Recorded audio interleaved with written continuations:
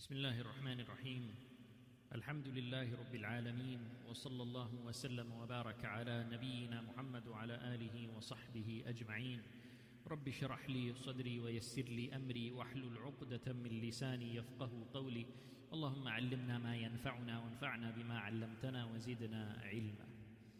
Last week we spoke about Al-Ala ibn Al-Hadrami, who was the governor of Bahrain, and how he formed an army and they crossed the Arabian Gulf into Persia in order to expand the Muslim lands in Persia. And we mentioned how this was done without consultation of Amir al-Mu'mineen Umar ibn Al-Khattab radiyallahu anhu. So when Al-Ala ibn Al-Hadrami and his army got into Persia, they got into trouble. They were surrounded on all sides by Persian soldiers. So when this news reached Umar ibn Al-Khattab radiyallahu anhu, he sent support for Al-Ala ibn Al-Hadrami in order to get them out of that situation. Even though he was angry at Al-Ala ibn Al-Hadrami for doing this without his permission, of course he sent soldiers to go and get them out of that situation, to save them. And alhamdulillah, that support went over, and Al-Ala ibn Al-Hadrami and his soldiers were saved from the predicament that they were in. And then Umar radiallahu anhu removed Al-Ala ibn Al-Hadrami from his position as the governor of Bahrain, and he ordered him to move to Kufa to stay under the command of Sa'd ibn Abi Waqqas. So that is basically what we discussed last week, and today we want to continue from that point. So around the same time that this was happening, some dangerous events were taking place in Al-Ahwaz. Al-Ahwaz is a city that is northeast of Basra. It's not far away from Basra. It is northeast of Basra. So some very important and dangerous events were taking place in Al-Ahwaz. Al-Hurmuzan, who was one of the generals of the Persian army at Qadisiyah, he had escaped after the Muslims defeated the Persians at Qadisiyah. Al-Hurmuzan, who was one of the major generals in that battle, after the Persian army was defeated, he was able to escape, and he escaped to Al-Ahwaz. And he was able to gain control of Al-Ahwaz and Khuzestan and some of the surrounding areas there. And it's not too far away from Basra. And Basra is under Muslim command. But this city, Al-Ahwaz, has been taken over by Al-Hurmuzan. So that poses a threat to the Muslims in Basra. So once Al-Hurmuzan had gathered enough forces in Al-Ahwaz, he started to attack the Muslims on the outskirts of Basra. He started to attack the Muslims around Basra. So now Utbah ibn Ghuzwan radiyallahu anh, he was the governor of Basra, who Umar ibn Al-Khattab radiyallahu anh appointed as the governor of Basra and the southern region of Iraq. Remember, he divided Iraq into a northern part and a southern part. Sa'd ibn Abi Waqqas was the governor of the northern part of Iraq, and he was stationed in Kufa. And Utbah ibn Ghuzwan was the governor of the southern part, and he was stationed in Basra. So now Al-Hurmuzan and his army, they start attacking the Muslims on the outskirts of Basra. So Utbah ibn Ghuzwan, the governor of Basra, he sent a message to Umar ibn Al-Khattab radiyallahu anh in Medina, informing him of what is happening, informing him of this threat that Al-Hurmuzan and these Persians are causing for the Muslims. So Umar radiyallahu anh, after receiving this news from Utbah, he sent a message with an order to Sa'd ibn Abi Waqqas in Kufa, in the northern part of Iraq. And he ordered him to send forces to go to the south and to help Utbah in Basra against Al-Hurmuzan and his army in Ahwaz. So Sa'd, he obeyed this command of Amir al-Mu'mineen, of Umar ibn Al-Khattab, and he sent an army under the command of Nu'aym ibn al-Muqarrin and Na'im ibn Mas'ud. And he told them to station themselves in between Basra and Al-Ahwaz, basically to prevent the army of Al-Hurmuzan from coming into Basra. So this army is going to basically block them from reaching Basra. They're going to stand between them and Basra. So that was the strategy of this army. Now, in the meantime, while the Muslims were preparing for the fight with Al-Hurmuzan and his army, the Muslims also contacted the non-Muslim Arabs who lived around Al-Ahwaz. There were some Arabs who were living in Persia from a long time, and they were not Muslims. And these Arabs who were around Al-Ahwaz, the Muslims, they met with them and they convinced them that if you live under Muslim rule, if we are able to take these lands, if we Muslims are able to take these lands that you are living in, if you live under Muslim rule, it will be so much better for you than living under Persian rule. So the Muslims are convincing the non-Muslim Arabs who are living around Al-Ahwaz to support them instead of supporting the Persians. And they were able to convince them. These non-Muslim Arabs who were living in that land, they agreed. So a secret arrangement was made between the Muslim and these non-Muslim Arabs that on such and such day at such and such time, they set an established date and time, that on this day and time you will launch a surprise attack, an ambush against Al-Hurmuzan's army. So they agreed to this. Now eventually the fighting began between Al-Hurmuzan's army and the Muslim army. So now remember, Al-Hurmuzan's army are coming from Al-Ahwaz and they want to come to Basra, but they are blocked from reaching Basra because the Muslim army is stationed between Basra and Al-Ahwaz. So they have to face the Muslim army which is in front of them in order to reach Basra. So now they are being fought from the front. The Muslims are fighting the Persians in the front. And when the set day and time came that they arranged with those non-Muslim Arabs, when that time came, then those non-Muslims launched a surprise attack against the Persian army from the back, because they were around Al-Ahwaz and the Persians had come forward from Al-Ahwaz. So now the Arabs who were behind that army, they attacked from the back, and the Muslims were already in the front. So you see here, now the Persians are surrounded from both sides. They can't go back and they also cannot go forward. So alhamdulillah, the Muslims were able to defeat these Persians, and the Persians had to retreat. And they couldn't retreat back to Al-Ahwaz, so they retreated to Dujail, the coast of Dujail, which is on the Tigris River. And the Muslims followed them there. The Muslims followed them. They didn't let them go. Now Al-Hurmuzan realized that there's no escape. There's nowhere I can go. So Al-Hurmuzan surrendered and he asked for a peace treaty with the Muslims. He said, I surrender and I want peace and I will live under Muslim rule. Just give me a promise of safety and we will sign a peace treaty. So this surrender was accepted and this peace treaty was signed, and the Muslims now took control of Al-Ahwaz.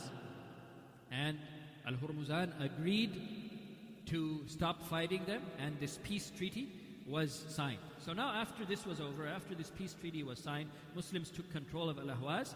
Then they returned back to Basra. They returned back to Basra. And many of these Arabs who were living around Al-Ahwaz, these non-Muslim Arabs, they decided to go with the Muslims to Basra as well and settle in Basra. Now these non-Muslim Arabs, when they started living amongst the Muslims in Basra, they saw the Muslims, they saw the lifestyle of the Muslims, they saw the integrity, the honesty, the good manners, the devotion in worship to Allah subhanahu wa ta'ala. They saw all of these good characteristics of the Muslims, and a great number of these non-Muslim Arabs, by seeing the way that the Muslims lived in Basra, they accepted Islam, walhamdulillah. So this shows the importance of actually living Islam in your life. That's the most powerful form of da'wah. Da'wah is not only preaching and teaching and giving lectures and talks, but one of the most powerful forms of da'wah, of inviting another person to Islam, is just live as a Muslim. Live according to the rules of Allah subhanahu wa ta'ala and His Messenger sallallahu alayhi wa sallam. People will see this and they will automatically become attracted to the beauty of Islam. So this is exactly what happened here, and many of those non-Muslim Arabs who were living in that land, they accepted Islam, walhamdulillah. Alright, now Al-Hurmuzan, even though he signed this peace treaty he had revenge on his mind. And he was making a plan to betray this peace treaty. So he started forming an army again. Even though he promised that he would not do this again, and he signed a peace treaty, he decided to betray that, and he started forming some armed forces once again. He started making an army again. Now, Utbah ibn Ghuzwan, who was the ruler of Basra, he saw what was happening. He saw that Al-Hurmuzan, he's gathering an army again, even though he signed a peace treaty. So he realized what's happening. He knew that Al-Hurmuzan was planning to break that treaty and to attack the Muslims again. So quickly Utbah, he sent a message to Amir al-Mu'mineen, to Umar ibn Al-Khattab radiallahu anhu, that this is what's happening. Even though he signed the peace treaty, he's gathering an army again, and he's making a plan to attack us again.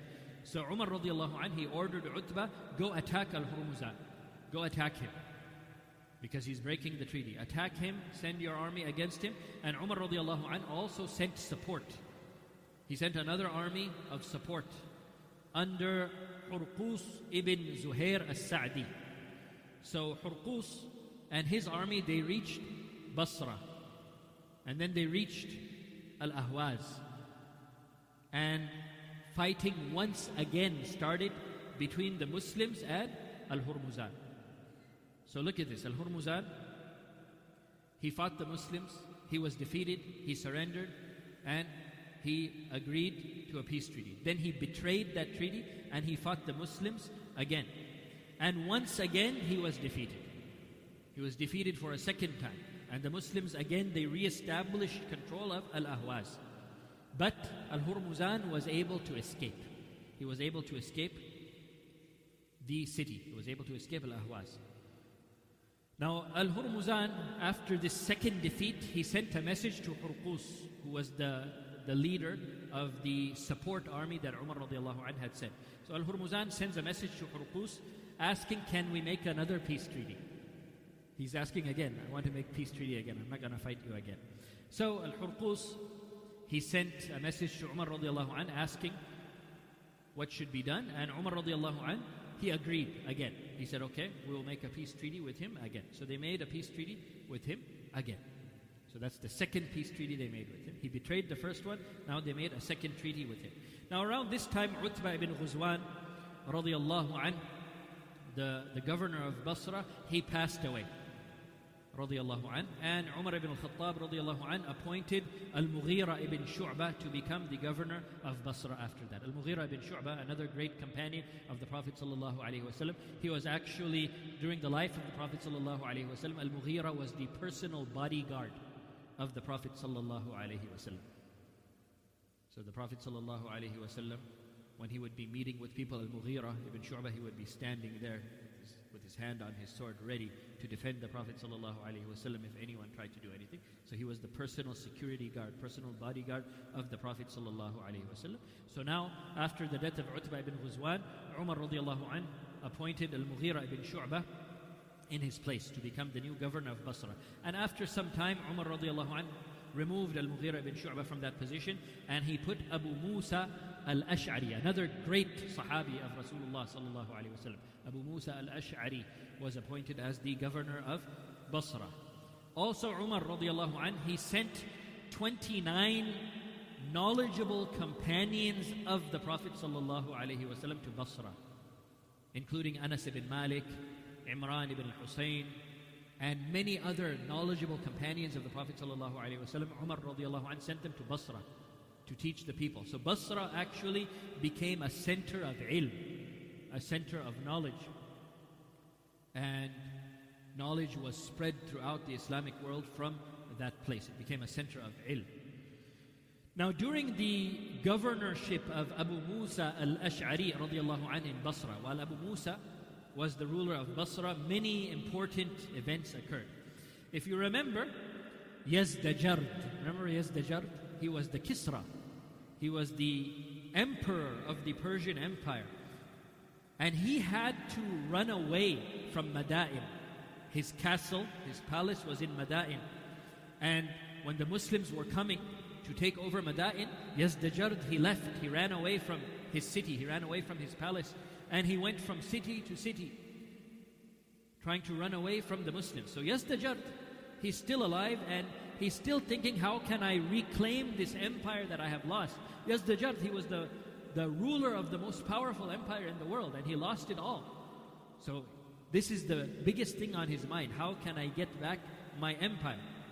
So he started gathering forces, thinking that he can attack the Muslims and reclaim the Persian Empire. So he sent a letter to the Persians of Al-Ahwaz, the Persians who are living in Al-Ahwaz. And their head is Al-Hurmuzan. Al-Hurmuzan, who had signed a peace treaty with the Muslims and broke that peace treaty and then signed a second peace treaty with the Muslims. Now, they're under peace with the Muslims, being ruled by the Muslims, living peacefully, and Yazdajard sends a letter to Al-Hurmuzan saying, I want you to help me against the Muslims. So what do you think Al-Hurmuzan does? He betrays the treaty again. He betrayed the first treaty, then he was given a second chance and a second treaty. Now he betrays the second treaty and he agrees to help Yazdajard against the Muslims. So look at this. He fought against the Muslims. He was defeated and they gave him a peace treaty. He betrayed that peace treaty. He fought again and he was defeated again, and he signed a second peace treaty, and now he betrays again. Look at this man. Betrayal after betrayal. Now the Muslims in Al-Ahwaz, they found out what's going on. They found out, okay, Yazdajard, he's sending a letter to Al-Hurmuzan. It looks like Al-Hurmuzan is planning to attack the Muslims again, even after all of this, even after all of these chances that he got.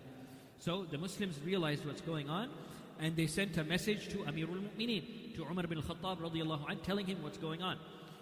So Umar radiallahu anh, he sent an order to Sa'd ibn Abi Waqqas in Kufa, in the north, to send an army to help the Muslims in the south, so that this can be a big army composed of soldiers from the north and from the south, so that they can fight Al-Hurmuzan again. Now they're going to fight him for the third time. This man, he keeps betraying these treaties. So they fought Al-Hurmuzan for the third time now. For the third time, and alhamdulillah, they defeated him for a third time. They defeated him 3 times. And Al-Hurmuzan, after this third defeat, he and whatever was remaining of his army, they fled, they ran away, and they left Al-Ahwaz and they ran to a city called Tustur. Tustur. So the Muslims followed them. They're not going to let Al-Hurmuzan get away again. They gave him 2 chances. He betrayed them 2 times. So now they're going to make sure that they capture him. So he ran away to Tustur, and the Muslims followed him and his army to Tustur. And they surrounded the city of Tustur. And this siege of Tustur, this surrounding of Tustur, it lasted for a number of days. But they were not able to get into the city. The Muslims were not able to get inside the city. So after some time, a Persian man came out from the city. A regular man, he's not part of the army. So a Persian man comes out and he asks the Muslims, I want a promise of safety for myself and my family. So they give him a promise of safety. Just for this man and his family. And then the man says, okay, I will show you a secret pathway. There are some tunnels underground that lead to the inside of the city. You can go into those tunnels and you can come into the city. I will show you those pathways. So this Persian man showed them the pathways. The Muslims entered through that pathway and they came out right into the city. They were able to get into the city. And they fought against the Persian army. And they were able to take over Tustur. They were able to take over the city of Tustur. Now in this battle, the battle of Tustur, 2 great warriors of the Sahaba, radiallahu anhum, 2 great warriors from the companions of the Prophet sallallahu alaihi wasallam, they were martyred in this battle. Al-Bara ibn Malik radiallahu anh, and also Majza'ah ibn Thawr radiallahu anh. 2 great warriors from the Sahaba of Rasulullah sallallahu alaihi wasallam. They were martyred in the battle of Tustur. So the Muslims, they were victorious in that battle.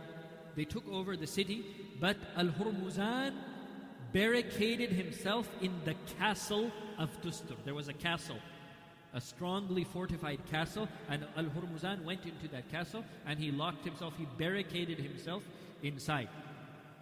So they still haven't gotten Al-Hurmuzan yet. They have taken over the city, but they still have not gotten the main guy that they needed to get, Al-Hurmuzan. So they address him from inside the castle and they say, you need to surrender. And he refuses to surrender. He said, I'm not going to surrender. So they tell him, if you surrender, we promise we will not do anything to you. We will not hurt you, we will not kill you, we will not do anything to you. We will just take you to Medina. We will take you to Amir al-Mu'mineen, Umar ibn Al-Khattab in Medina, and he will decide what to do with you. But we personally, we will not do anything to you, we will not harm you. So he realized he had no other choice. So he surrendered and he came down. And he was sent to Medina to meet Umar ibn Al-Khattab radiallahu anhu to decide what to do with him. Now Al-Hurmuzan, this man was a person of very high social status with the Persians, right? So when he came to Medina, he was dressed in the finest fabrics, his clothes. He was wearing silk clothing with embroidered robes. He even had a crown that was encrusted with jewels and pearls, right? This is the way that these Persians were. So when he reached Medina, he was taken to Medina as a captive, but he still had all of this fancy clothes and stuff on. He reached Medina. When he reached Medina, he asked, where is the palace of Umar? Where is the palace of Umar, your ruler? And they told him there's no palace. He doesn't have any palace. So he was shocked. He was expecting a huge palace.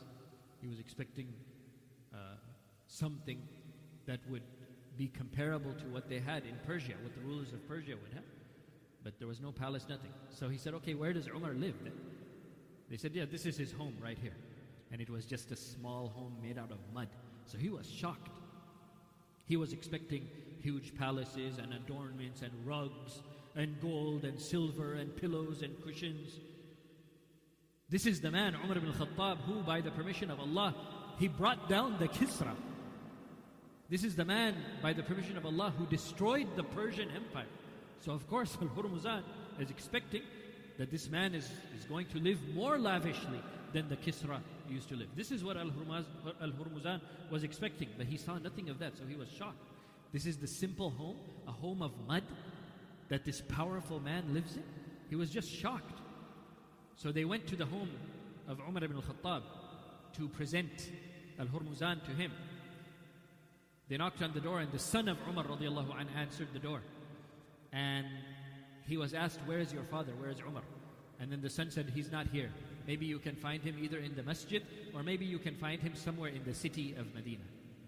So they went to the masjid and he was not there. They didn't find him in the masjid. So then they went into the city and they found Umar ibn Al-Khattab radiallahu anhu resting under the shade of a tree, wearing his old rugged clothes, resting peacefully under the shade of a tree.